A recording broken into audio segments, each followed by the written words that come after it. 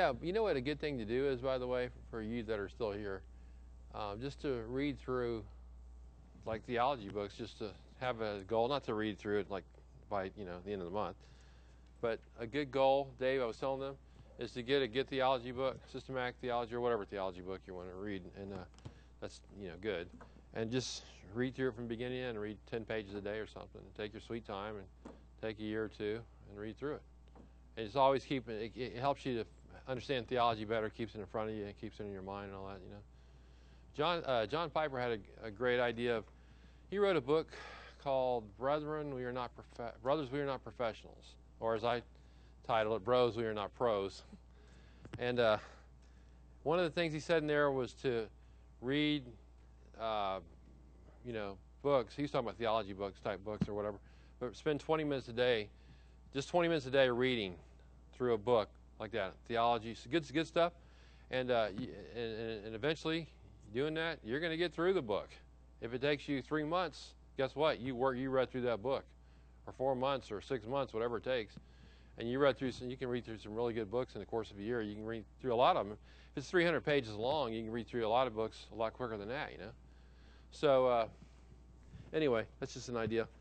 All right, we're talking about the human constitution. Do you think you guys all have the notes here? You good? And we talked about the parts like conscience, and we talked about heart and soul and spirit and all that last time. And we talked about gender. Roman numeral 2, we talked about gender last time. You see that? There's how many genders in the world that God created? 2, right? Man and woman. Now, you might think this is really basic. Why are we going over this stuff? Well, first of all, this is part of anthropology. And secondly, you see what happens I know you people know this, but you see what happens when you don't go over stuff like this, and what happens in the church even, what happens to Christians. They have no idea what's going on, and so somebody comes along and says, some political agenda comes along and says, hey, we need to have transgenders, and it's okay to be gay and have gay marriage, and the Supreme Court decides to pass a law that says let's have gay marriages, that's fine. And where do we stand on this stuff? And most people, a lot of Christians don't even know. How about if you just read Genesis, for example? Throw them out right now.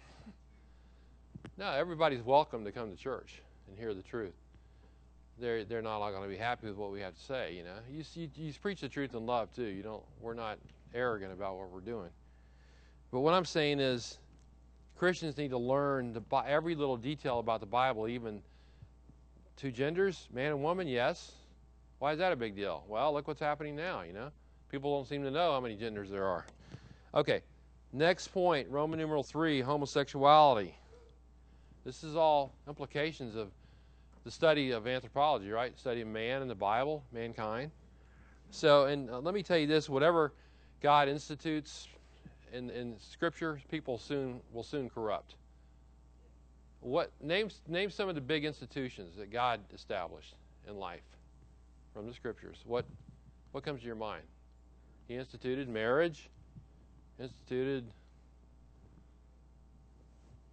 the ballroom, church, instituted government, and so all these things. What do people do? They seek to corrupt every one of them every time. Every time. And so God established that men and women marry, right? And yet same-sex relationships have been going on since the beginning of time. This is nothing new. If people think, well, this is something that just started, 10 years ago, no, it's been around since the beginning.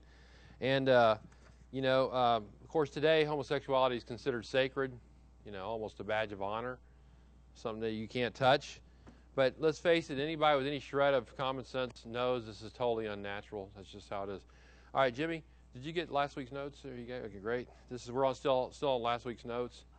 And what we did, we're talking about the human constitution, what makes up a person, his soul, spirit, heart. We talked about it last week.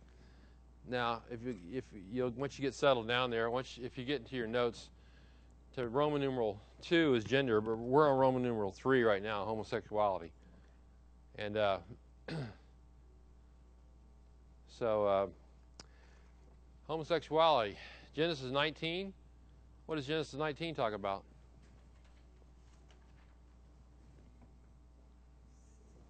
Yeah, Sodomites, right? You see Genesis, the people, the guys in Genesis 19, they're presented as homosexuals, right? So that early in history, you see it coming out. It's nothing coming out of the closet that early in history, right, in Genesis. So this is not anything new. I think I have these in your notes. In Leviticus 18:22, it says, "You shall not lie with a male as one lies with a female." Very clear, very plain. There's no doubt about it at all. Leviticus 20:13, which I don't have in your notes. Leviticus 20:13 says it calls homosexuality a detestable act. Now that doesn't fly with our society, right?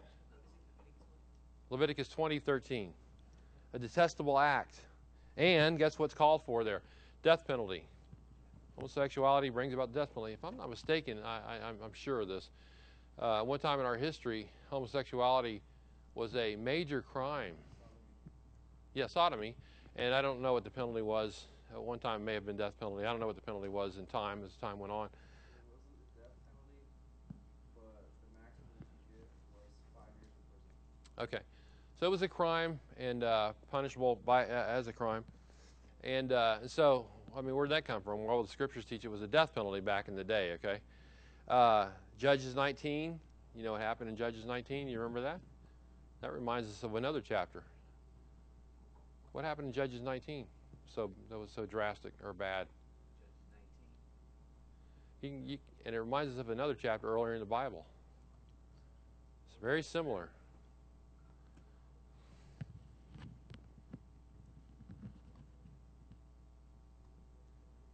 Was that when the men surrounded Yeah. the house?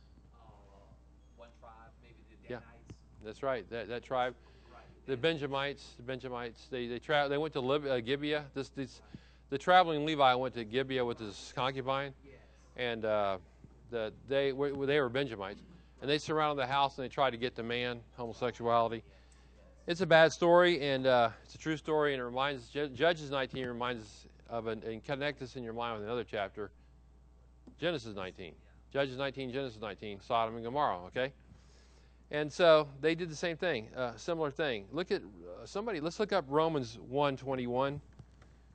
And we'll go here first. I know you're aware of this passage. Oh, by the way, the readings, let me give you this while you're turning there. Romans 1. Did all of y'all get the readings for the first week, Genesis 1, 2, and Psalm 8? What's that? Okay. That was the second week. Okay, let me give you this again. The first week, okay?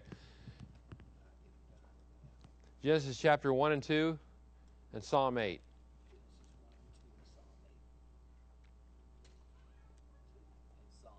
Yes, sir, Psalm 8. Second week, Matthew 19 and Romans 1. That's what y'all were reading last week. Romans 1. Today, this week, Romans 5. Genesis chapters 10 and 11. Romans 5, Genesis chapters 10 and 11. You're just basically reading what the Scripture says about these matters, okay, right now, which is 10 and 11. Primary source. Historians call that the primary source. You're reading what the actual source is, okay? All right, are you guys at Romans 1, chapter 1, verse 21?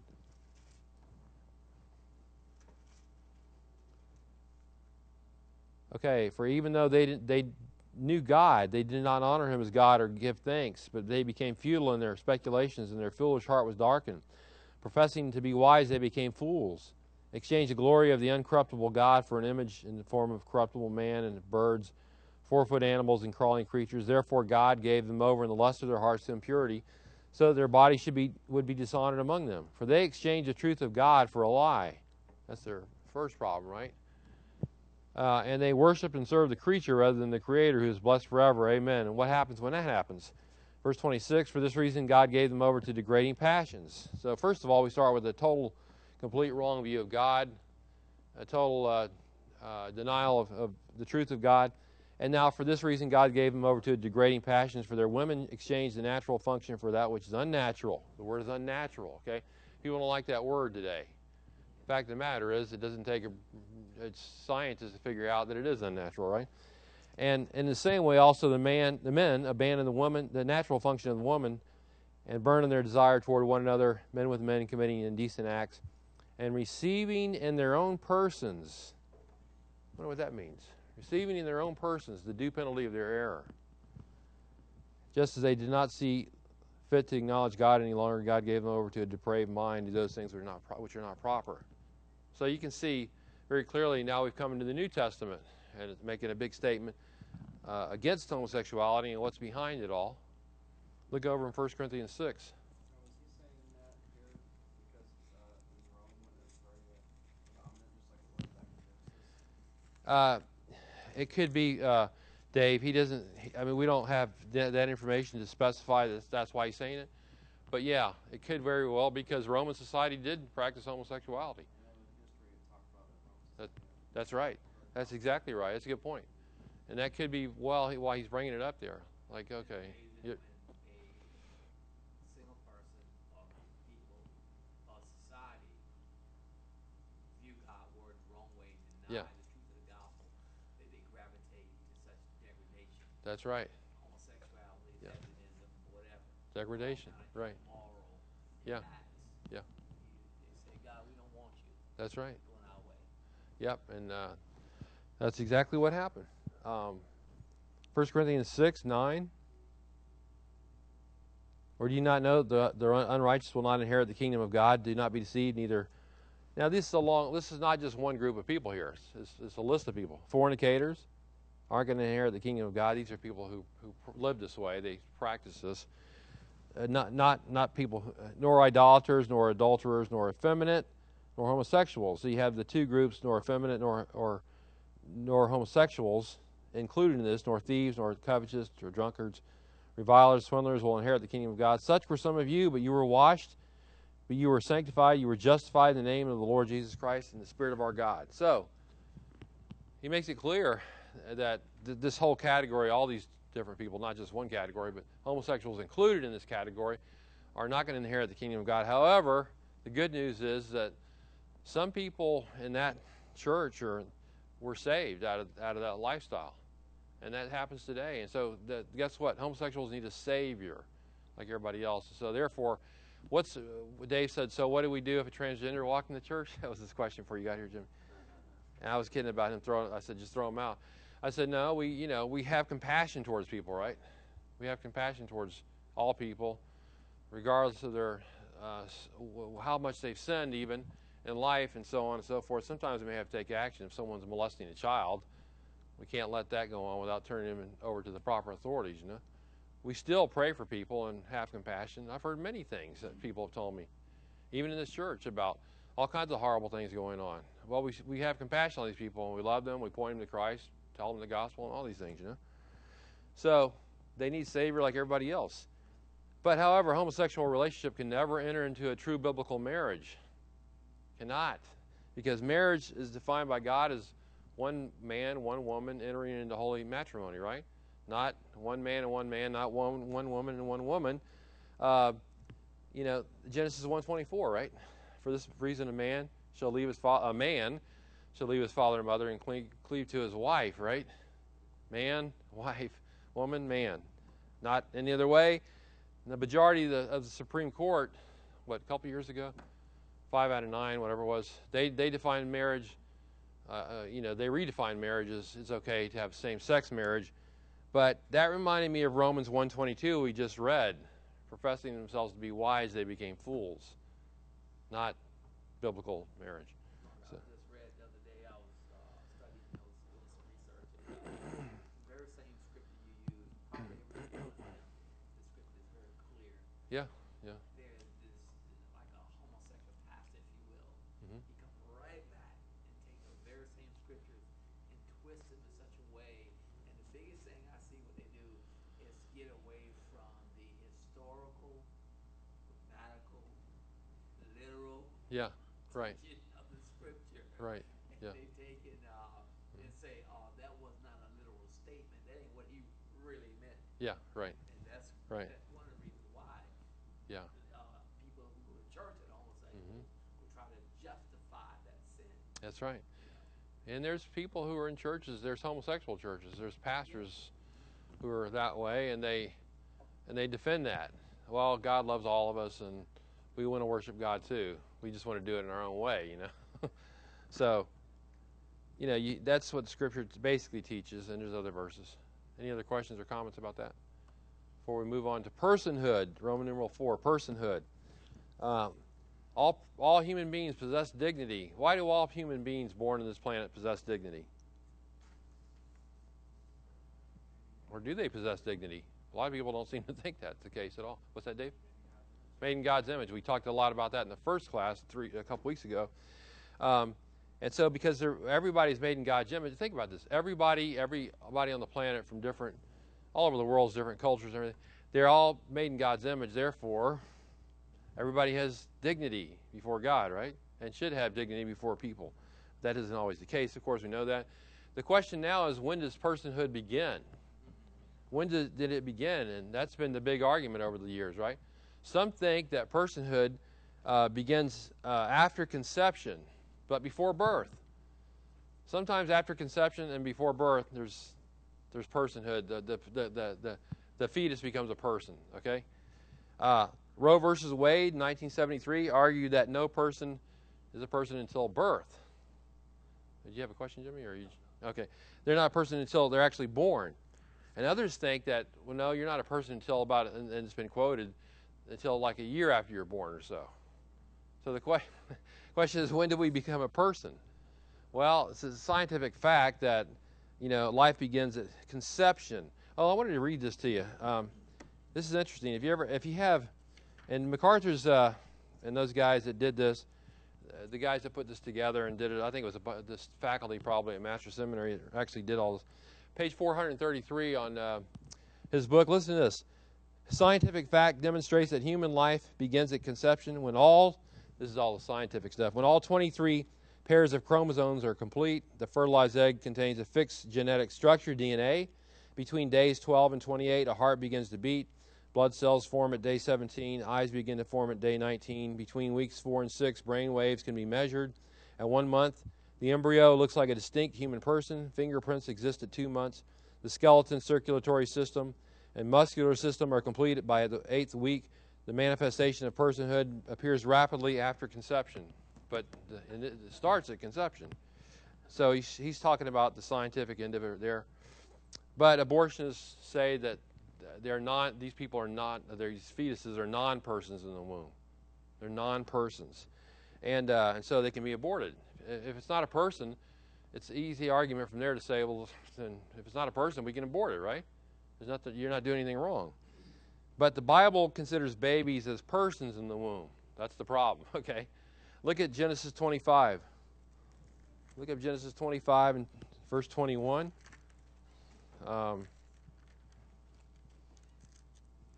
These are all the implications of the study of anthropology in the Bible. Study mankind, what does it all mean? Well, for one thing, it means that people are people at conception, okay? Nothing less than that. Look at Genesis 25:21.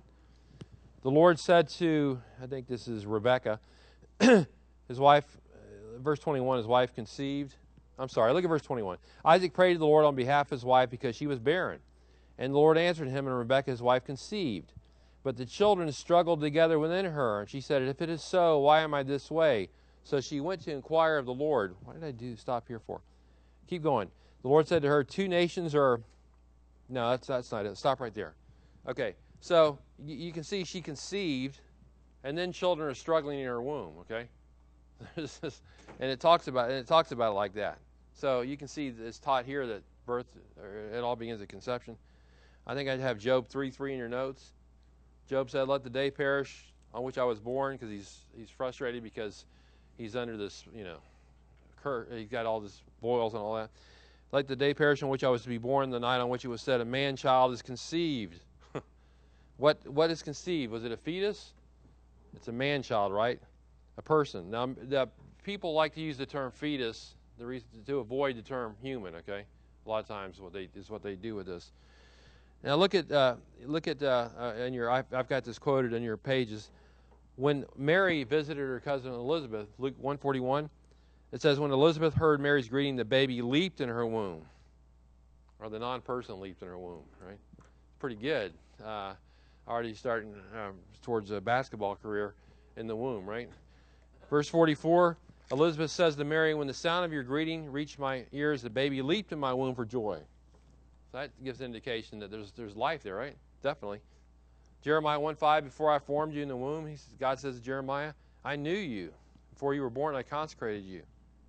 Look over in Exodus 21. This is interesting. Look at Exodus 21, verse 22.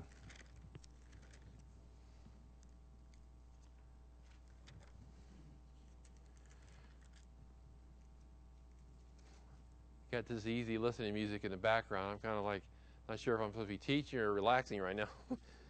Exodus 21, 22 through 25. A law in the Old Testament. If men struggle with each other and strike a woman with child, this pregnant woman is nearby. Two guys are fighting. They strike a woman with child so she gives birth prematurely, yet there is no injury. He shall surely be fined as the woman's husband may demand of him, and he shall pay as the judges decide. But if there is any further injury, then you shall appoint as a penalty life for life. Eye for eye, tooth for tooth, hand for hand, foot for foot, burn for burn, wound for wound, bruise for bruise. So, death penalty for the person that actually killed the baby in the womb or whatever, then it goes there from there to different degrees, right? So abortion is the taking of a life. Therefore, we call it murder. And, of course, the pro-abortion people would disagree with that. Exodus 20:13, you shall not murder, it says in Exodus 20:13. It doesn't matter whether that murder's killing someone outside of the womb or inside the womb. It's still murder. So Planned Parenthood and organizations like this in the world are going to answer to God for what they're doing. Now, let me ask you a question. What about if a baby is prior to birth is tested and they find out they have this debilitating sickness? They have some kind of a problem. Is it okay to a serious problem? Is it okay to terminate that life? You find this out. You're going to have a baby, and you have it tested. Oh my goodness, has Down syndrome or whatever. You find out. Is it okay to terminate that life? Oh, many nations seem to think it is, including our own, by the way. I was listening to Janet Marshall this week, and she said that Sweden pride themselves on the fact that they successfully eradicated Down syndrome from their country. Yeah. They tell you how they did it. How they aborted them all. They aborted them all. Yeah, well, CBS News had a report on this, and they said, and it was about Iceland, not Sweden, although Sweden's. Okay. Yeah, Iceland, they had close to 100% of the pregnant women that they tested positive for Down syndrome, they terminated their pregnancies. They aborted the babies, right? And it says, they said about 1 or 2 babies a year were like that in Iceland, but they've almost aborted 100% of those since the early 2000s. With that, based on that principle,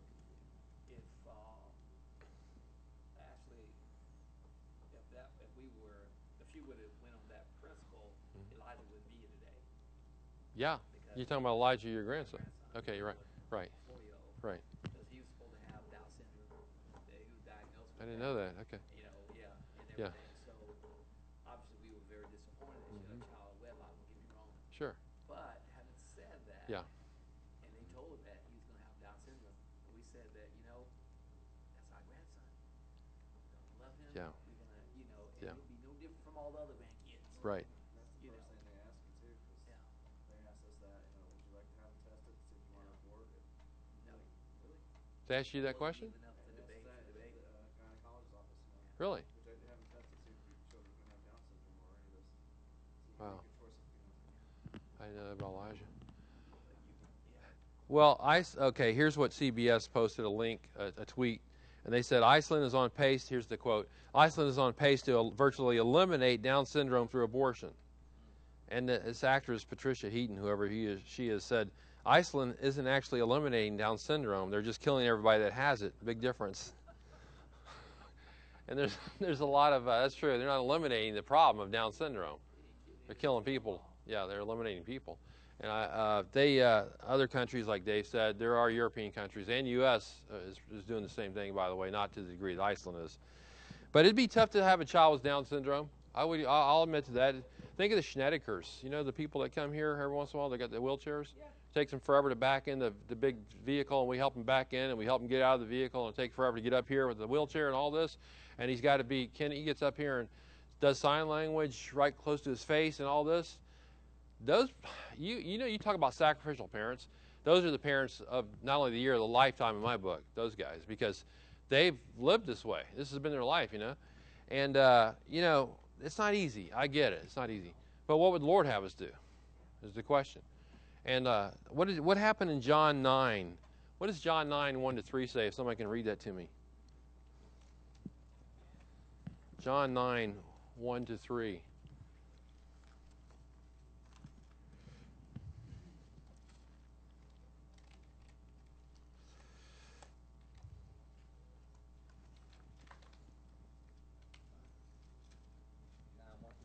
Yeah, John 9, 1-3. As he passed by, he saw a blind man blind from birth. And his disciples asked him, Rabbi, who sinned, this man or his parents, that he would be born blind? Jesus answered, it was neither that this man sinned nor his parents, but it was so that the works of God may be displayed in him. Okay, so here's a person born blind. Should they have maybe gotten rid of him? So, but in this case, God says, hey, I'm going to glorify myself, and then he heals this man later on. Later, what is it, 38 years later or something like that, 40 years later? He heals the man. It took years for this to happen. Christ comes in, and the glory of God is seen because of this situation. You don't know what God's doing is the question, is the issue here. And, again, I sympathize with parents who have to deal with these things. It's very difficult. I see that. And then you got kids making fun of them, and you got adults making fun of people and all this stuff, which is sad, but it's the reality too. You saw the Johnny and Friends video where the kid was in Africa and he was crawling around the ground and other kids were making, and that's unfortunately the cruelty of people. Wicked hearts. Eugenics. Do I have that in your notes? Science of improving a human population. Here's how you improve the human population. You do it by controlled breeding to increase the occurrence of desirable heritable characteristics. That sounds on the surface like, okay, we want to improve the population. Well, how do we do that? Well, a guy named Francis Galton came up with this idea, and he coined the term eugenics in 1883. It's an old term, and he's a British naturalist. What does that mean? Influenced by who? Who are naturalists influenced by? What'd you say, Bob? Darwin? Yeah, Darwin. When you hear the word naturalist, think Darwin. That's an evolutionist, okay? And he was influenced by Darwin's theory of natural selection. So he comes up with this idea, hey, we can improve the race by controlling breeding. Let me tell you what he said. He advocated a system, and I quote, that would allow the more suitable races or strains of blood a better chance of prevailing speedily over the less suitable. In other words, this guy says, hey, we can get the more suitable races to outdo the less suitable races, the ones we consider less. Who's less suitable or more suitable? Depends on who you're talking about. This guy, what's this guy, whatever his name is, Galton's view, you mean, or somebody else's view that these people are suitable or not suitable? So there's a thing called social Darwinism that came about because of Darwin, and it talks about the survival of the fittest. Only the fittest survive in life, and that movement helped advance eugenics into a more scientific study by the early 1900s. And listen to this: by World War I, here we go with our scientists again. By World War I, many scientific authorities and political leaders supported eugenics. Hey, what have I talked about scientists? We worship them as God almost, right? They make mistakes, and they make decisions that are outright wrong at times, okay? And there's other things they do that are helpful. It depends.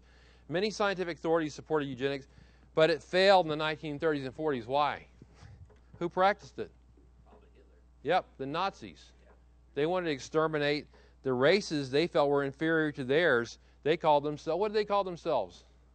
What did the Germans call themselves? The Nazis, not the Germans. They called themselves the Aryan race, the super Aryan race. We're better than everybody else. We want everybody to be blonde-haired, blue-eyed, like the superior race. And so Hitler's responsible for exterminating 6 million Jews and homosexuals and others, by the way. You think that's why Hitler was upset with Jesse Owens' BB gun? You know what? That is one of the most interesting things to me in history. And I've read about that with that track meet. I was reading a couple books that talked about that track meet and how Hitler was there watching it from the stands. Yeah, Jesse Owens won his race and all that, and very interesting. I'm sure he was like about ready to faint in his seat, you know. It's interesting how Darwin was one of the biggest racists really in the world next to Hitler. And Yeah. where's the protest against that? Now, that's a good question. Where is the protest against it? Everybody glorifies evolution today, and that's what I'm always saying. Where's the protest against it? What about euthanasia or mercy killings? What about that? Painless killing of a patient suffering from some incurable disease or an irreversible coma. What do we do with that? What about this practice Alice told me about 3 weeks ago? I didn't even know this existed until a few weeks ago. She said, well, what they're doing, you know what they're doing now, Mark? I said, what do you mean? She said, well, they're doctors and nurses, I guess, are advocating to people, if you have a loved one who's dying, basically you can give them morphine, she told me, and this is the only source I've heard this from.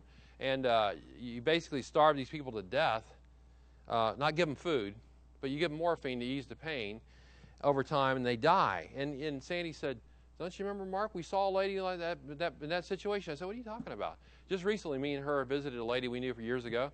She was laying there dying in her home, literally, not even moving, just like that. And they said, well, she hadn't eaten, and I heard she hadn't eaten in like some days or whatever. And I didn't think anything about it. I thought she just wasn't hungry, you know, she's dying. Come to find out, that wasn't happening. They were doing this. And I'm like, what? Sally? There you go. I wanted more feedback on this, yeah. Okay. Okay. So what about that? Should we do that? Should Christians do that? Alice was talking about, she was so upset about this, about how that was murder and all. And I said, I understand what you're saying. I agree with her, actually. What about getting rid of people that somebody in the world considers less desirable? Well, they just aren't measuring up. This has happened more than once in history, and the Nazis were like the extreme example of it. What about that? Where does it all stop, though? How far do you go with all this? Well, God says that life is sacred. So many words. And to God, life is sacred. To the Bible, life is sacred. To evolutionists, life is cheap. See, because evolutionists, they don't care about God or any of this. People just die, and the strong survive, you know. It's no big deal to them. So they're... Yeah, right. So these are things you have to think about as a Christian, and especially if you preach and things like this, or whatever you do, counsel with people. You have to think about things like this. Where do you stand on all these issues? So I'm bringing them up because it's part of anthropology, the implications of, you know, what do we do with these things? So it's stuff for you to think about. Okay, let me give you the next section on this.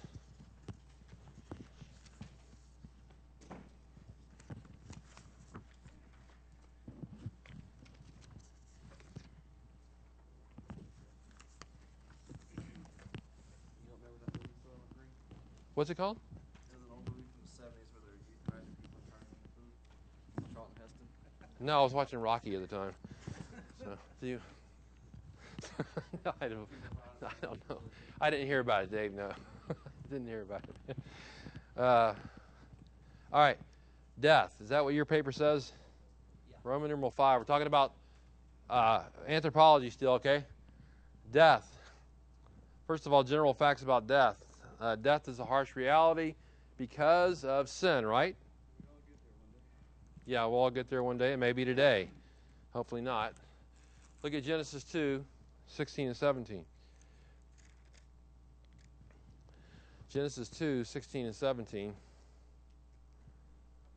The Lord God commanded the man saying, of any tree of the garden you may eat freely, but from the tree of the knowledge of good and evil you shall not eat, for the day that you eat from it you will surely die. There's the clear promise. He says it's going to happen if you do this thing, and of course they do that, and that's what happened. Look at chapter 5, verse 5.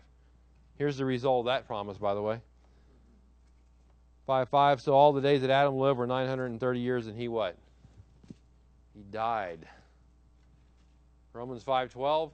Therefore, just as through one man sin entered into the world, death through sin. Death through sin. Death spread to all men because all sin. That is the biblical explanation for death, right? That's why we die. Now, we know that at death, the body goes to the ground, decays in the ground, Genesis 3:19. But death also involves the separation of spirit from the body. Spirit from the body. Look at James 2:26. This is in your notes, right?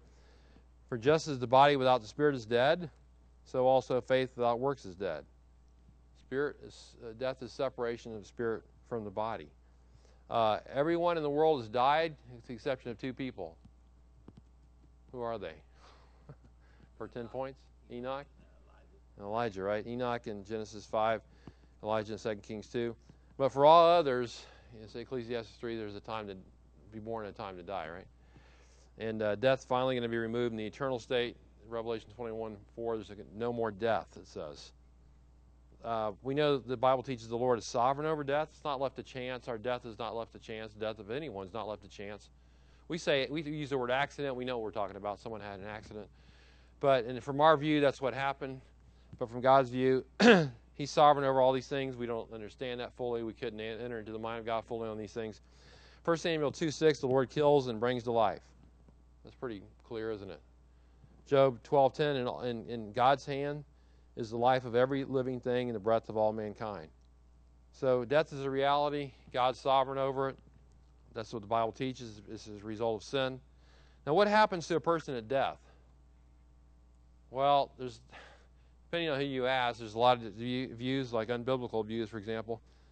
The one view is we cease to exist, cessation of existence. These people that believe this, that's the end of it. They don't believe in afterlife. They're atheistic people. Death means a permanent end to your existence. That's the end of it. That's the end of everything. Somebody said, since consciousness and thoughts are tied only to brain tissue, this is what they believe. Since thoughts and consciousness are tied only to brain tissue, once the human body dies, all consciousness and thoughts totally cease. The body is buried, and that is the end. And that's what they think. There's no divine judgment, nothing, no eternal life, no eternal suffering, none of that. Richard Dawkins, the famous evolutionist, says if you're lucky if you lived at all. It's just a roll of the dice. You're lucky. You're among the lucky ones, he says, who won the lottery of birth against all odds. We're like, just thought of this. We're like NFL players who, a very small percentage of people play in the NFL. A lot of athletes out there play college football and everything, but very few people make it. Very, very few. So your goal of trying to be in the NFL, you can forget it and go get another job somewhere because you're probably not going to make it. But they're the lucky ones, we could say. On the other hand, they're not so lucky because they get banged up. They're the lucky ones who won the lottery, we could say. And that's how it is with life. If we're living, we're the NFL players. We're the handful that made it. Okay. Hebrews 9:27 says it's appointed for man wants to die, and after this the judgment. So we know that all that cessation, we cease to exist, isn't true. Some people think that the soul continues only, that death, the soul only is immortal, not the body. The body's temporary. The soul continues, and we know the body dies anyway, but there's no resurrection of the body is what they're saying, okay? There's no glorified body, none of that. Socrates and Plato both believe that. You guys ever hear of a guy named Henry Emerson Fosdick? You ever heard that name? Back in the 20th century, he was a liberal preacher. And I think he was in New York, if I'm not mistaken, or somewhere, but he had a big following, liberal, and he said this: I believe in the persistence of personality through death. I do not believe in the resurrection of the flesh. So he didn't believe that. So some people think that only the soul continues. There's no reunion of the body and the soul, glorified body in that at all. There's another view, annihilationism. You're annihilated at death. Believers are going to enjoy, being in the presence of God forever, but unbelievers are going to be annihilated. And depending on whose view you take, some Christians say, believers or unbelievers are annihilated at death. Others are punished for a little while in hell, and then they're annihilated. And some of these people take the lake of fire as a symbol, only as a symbol of annihilation. There's no everlasting punishment or eternal punishment. What it is there's no conscious torment in hell forever. One person said this about this subject: everlasting death is destruction without end, the destruction of obliteration. So you're obliterated, is what he's saying. Strange way for him to say it, but he says the reason they say this. What do you think? What's one reason they say this? Oh no, it makes me think of the time I was listening to a young lady before, and she was doing food something, but her idea of hell was really different from the Bible. She believed that why would a God? Well, the question was, why would a God allow us to suffer or be tormented in hell for eternity? Because if it's fire, it burns, and if it's paper and fire, it burns up. I can't remember the word. It comes in. Combustible? Huh? Combustible or? Yeah. Yeah. Yeah. And so that was her idea of it. Like, we won't suffer. It'll just be us burning, and that'll be it. We'll be no more. Yeah. And I know Jehovah's Witnesses don't believe in hell, but I don't think they believe in hell at all. It's interesting she would say that. But I guess so. I'm not sure what they think, but according to what she... Oh, okay. Okay. Yeah. That's it. Okay. No hell. Right. Yeah. Yeah. And I realize this is not a pleasant subject, This is the most difficult subject for me to think about, hell.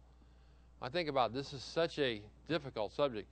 But they say God's too loving to do this, so there's no way he would do this.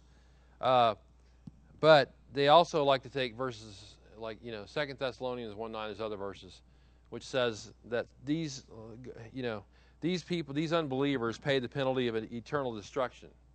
They will pay the penalty of eternal destruction. Okay, and they say, well, that teaches that you're destroyed in hell, eternal destruction. But think about the phrase, eternal destruction. You're going to say you're going to be destroyed eternally. You're going to suffer harm eternally. Look, if you're burning in hell, and yet this is an eternal thing, you're suffering the whole time. You're not getting, this is, now how does that happen? I don't know. I mean, I've heard that, okay, how do we have a glorified body? God gives the believers glorified bodies, right? In the same token, obviously he's giving them some kind of we use the word body, whatever, that allows them to suffer without being totally destroyed, okay? And, I was reading, I think it was Exodus one time, and it hit me. Moses at the burning bush. And it said, hey, the bush is burning, but it's not devoured. And I thought to myself, hell. It just came to my head, I'm not saying that's an illustration necessarily, but it is kind of, It wasn't meant to be, but, if God can do that, he can do the same thing with bodies. Now, how he does it, and of course this is a sad subject and a tragic one, this is why we witness to people, right, and do what we do. John Stott, you ever heard of John Stott? Recent, died. He was a big evangelical, believed in salvation by faith and all these things. And he was believed in annihilationism.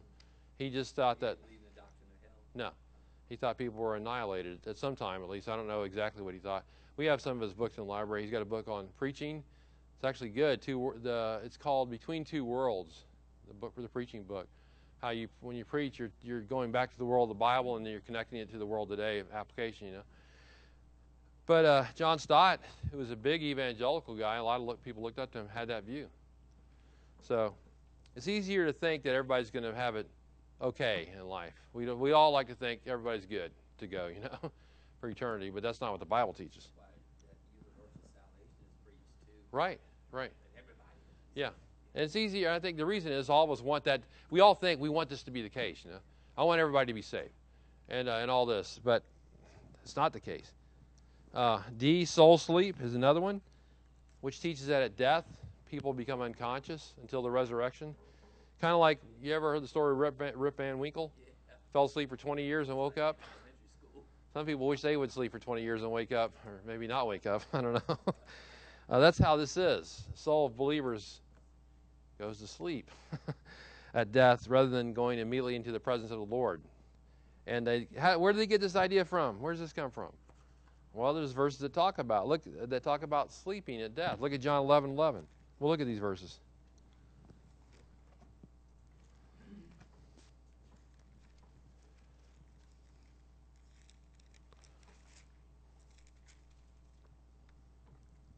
John 11:11. Remember Lazarus? It says, this he said after that. Jesus said to them, our friend Lazarus has fallen asleep.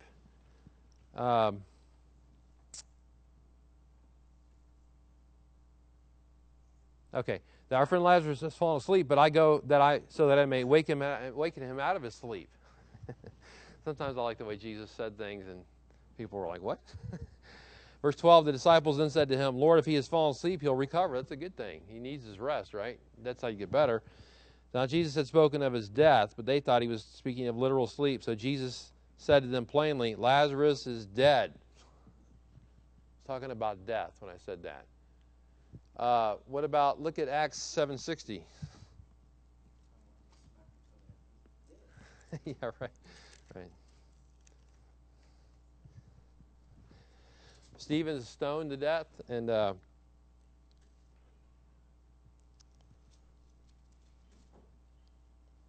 verse 60, verse 59, praise Lord Jesus, receive my spirit. Then falling on his knees, he cried out with a loud voice, Lord, do not hold this sin against him. Having said this, he fell asleep. Did he take a nap at that point? No, he died, right? He was dead. Look at 1 Thessalonians. What does 1 Thessalonians 4:13 say? Anybody remember offhand?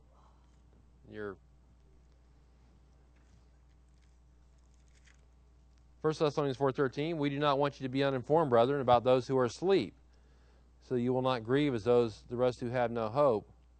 And talking about people who've fallen asleep in Jesus. And then it says, then we who are alive and remain are going to be caught together with him. So the contrast is we're alive, they're asleep. In other words, they're dead. So it's just a metaphor, sleep, to show a couple things. I think it shows the gentleness with which the Christian death is spoken of, in the sense that he could be martyred to death, but I'm saying because of the way God looks at it. And also it's a metaphor to indicate that death is only temporary, just like sleep is temporary. And he's not talking about sleeping, literally sleeping, as Jesus said in there. And I'm telling you, he's dead, okay? He's dead. It's just the way that the Scripture presents it, or talks about it. It never says the soul was an individual is asleep. That's what these people teach. Their soul sleeps. It never says that anywhere. And the people that hold this view are Jehovah's Witnesses, Seventh-day Adventists hold the view.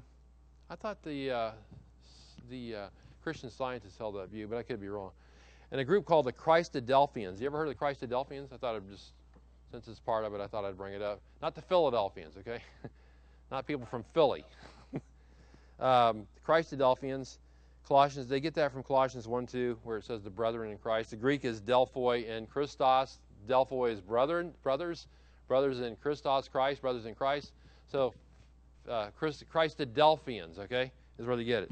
But they might be better off called Philadelphians, because they teach that salvation is by works, Christ is not God.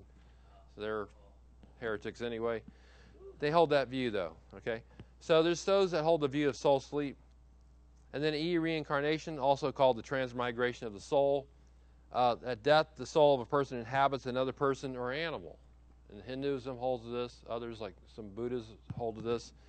All living beings experience the cycle of births and deaths and rebirths, again and again and again. You know, you're born, you die, you're reborn, again and again until you achieve union with the highest reality. That's their goal, trying to achieve union with the highest reality. So with Hinduism, the union with the highest reality is Brahman, it's called. So if you achieve the stage of Brahman, you made it, okay? However, it's not easy to get there. It's not easy to achieve that, and so that's why in Hinduism, you're reincarnated, most people, thousands of times, again and again and again. Again and again. So it's all about karma. You know, if you act good in this life, then you got good karma going for you. You'll come back as something better than you are now. If you do bad things in this life, you're going to come back as something worse than you are now. And then that cycle continues. Now think about this. If you believe these kind of things, you believe in reincarnation, How would you live your life based on what your belief system about the future? Vegetarian, you're right. And they don't eat cows in India, right? Is that the case? Cows are sacred in India, not too sacred in America. What's sacred in America is a hamburger and a steak. Or barbecue? What's sacred over there is cows. But think about this: you're annihilated, you're reincarnated or whatever. You have all these views. Well, it's going to govern the way you live. Sandy's talked many times about. Her brother has said, forgive me if I can use this quote. Her brother's a doctor, eye specialist. Okay, and he's talked about certain doctors from other countries, like I think Hindus, right? And or was it Hindus or other people, whatever. He says you have to understand when you go into their care, and I'm not saying you can't go to a Hindu doctor here, okay? But if you go into their care, they don't care about life like you do. Their view of life is affected by their religious belief. So if you're just going to be reincarnated, so what? The guy dies, is that big of a deal? You know? I'm not saying it's that cavalier of an attitude, but he was talking about Phil, who's met a lot of these people, I guess, says they don't think about it like me and you. Like Phil's out to save lives or save eyes or whatever he's trying to do, but not necessarily everybody has that same idea. All right, purgatory, F. Roman Catholics, you know that. Purgatory is a place where you're there for a while because you're being further purified from sin. And if you get to the place to where you're okay, he's made it now, he's suffered enough in purgatory, then you're admitted to heaven. The biggest place they get this teaching from is not in the Scripture, actually. It's in the Apocrypha. 2 Maccabees, I wrote the quote there for you. This is kind of hard to understand. I'm not going to go into the context here. I don't even know what the context is. I think a guy named Judas is fighting, Judas Maccabee maybe, Maccabeus is fighting in a battle. And it says, in making a gathering, he sent 12,000 drams of silver to Jerusalem for sacrifice to be offered for the sins of the dead, thinking well and religiously concerning the resurrection. For if he had not hoped that they that were slain, these people that were killed, should rise again, it would have seemed superfluous and vain to pray for the dead. And because he considered that they who had fallen asleep with godliness, they got that right, this fallen asleep part, dying, had great grace laid upon them, it is therefore a holy and wholesome thought to pray for the dead, that they may be loosed from their sins. That's where Catholics, that's the number one, my understanding, that's their number one source for the idea of purgatory. 2 Maccabees, which they accept as Scripture. So if you have a Catholic Bible, you have the extra 14 books and 11, this extra 11 if you're Eastern Orthodox.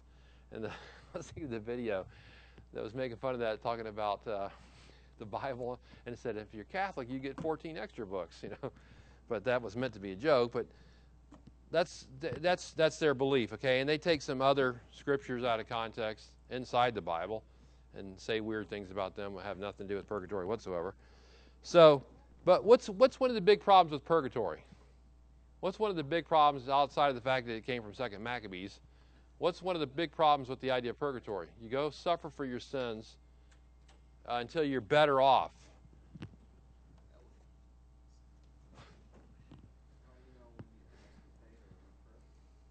Wait a minute, let me read this first. Does Sandy like cappuccino? Okay, that was my note I just got there. What's that, Dave? How do you know when enough is enough? Yeah, what else is a problem? Yeah, how do you know when enough's enough is a good question. Is there somebody else that, if you trust in him, he paid for all your sins already? Like Christ? And then if that's the case, then why do you got to go suffer for your sins again or more? That's a problem. Yeah. These are all unbiblical views. What about biblical views? Okay, let's start with that. A, first of all, the souls of believers go immediately into God's presence. Immediately into God's presence. You know, when you die, your body's buried, or if you're lost at sea, you're lost at sea. That's it. But your soul goes immediately into the presence of God, right? 2 Corinthians 5:8, we prefer rather to be absent from the body and to be at home with the Lord. Telling us what? When we're absent from the body, we're at home with the Lord. That's what it says. Philippians 1:23, Paul said, I have a desire. Look, I'd rather stay here because it's more necessary, needful for your benefit. But my real desire is to depart and to be with Christ, for that's far better. You know, in other words, die, he's talking about. When I die, I'll be with Christ, is what he said. Luke 23:43, what did Jesus say to the dying thief on the cross? Today you shall be with me in paradise. You're going to be with me in paradise today. There's not waiting going on. By the way, There's a couple verses there, 2 Corinthians 12 and Revelation 2:7, that talk further about paradise, which is heaven. And then Luke 16:19-31, Lazarus dies and is carried by the angels to Abraham's bosom, right? Where Abraham was with the Lord. And then Stephen prayed, Lord Jesus, receive my spirit. So all these things indicate to us that the souls of believers go immediately into God's presence. Secondly, the souls of... Is there any questions or comments so far? Souls of unbelievers go immediately... Everybody looks like they're tired and worn out. Sunday afternoon. I understand. Go ahead. Sorry. Like in the very first sentence you read down there says, once a believer dies, the body is buried in the ground unless he lost the seed. But his soul, you quoted Corinthians, 2 Corinthians 5:8. Then when Stephen died, he said he prayed to the Lord that Jesus received Yeah. the Spirit. Is soul and spirit being used interchangeably, or?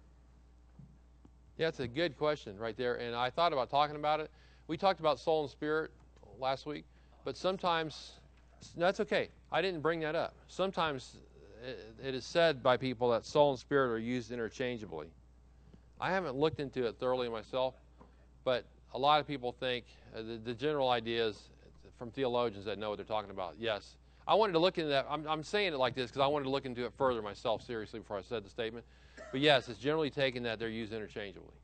That's right. I've heard a couple different views, but I have not. Yeah. dug in. But I want to see it for myself with my own two eyes.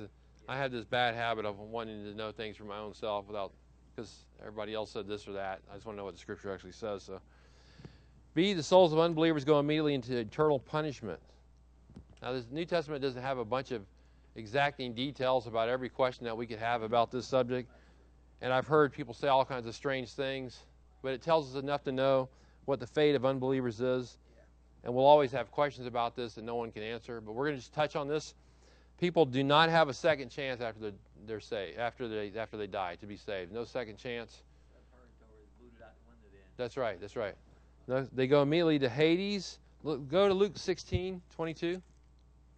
Luke 16:22. And these things are difficult for us to understand. This is what the Scripture says.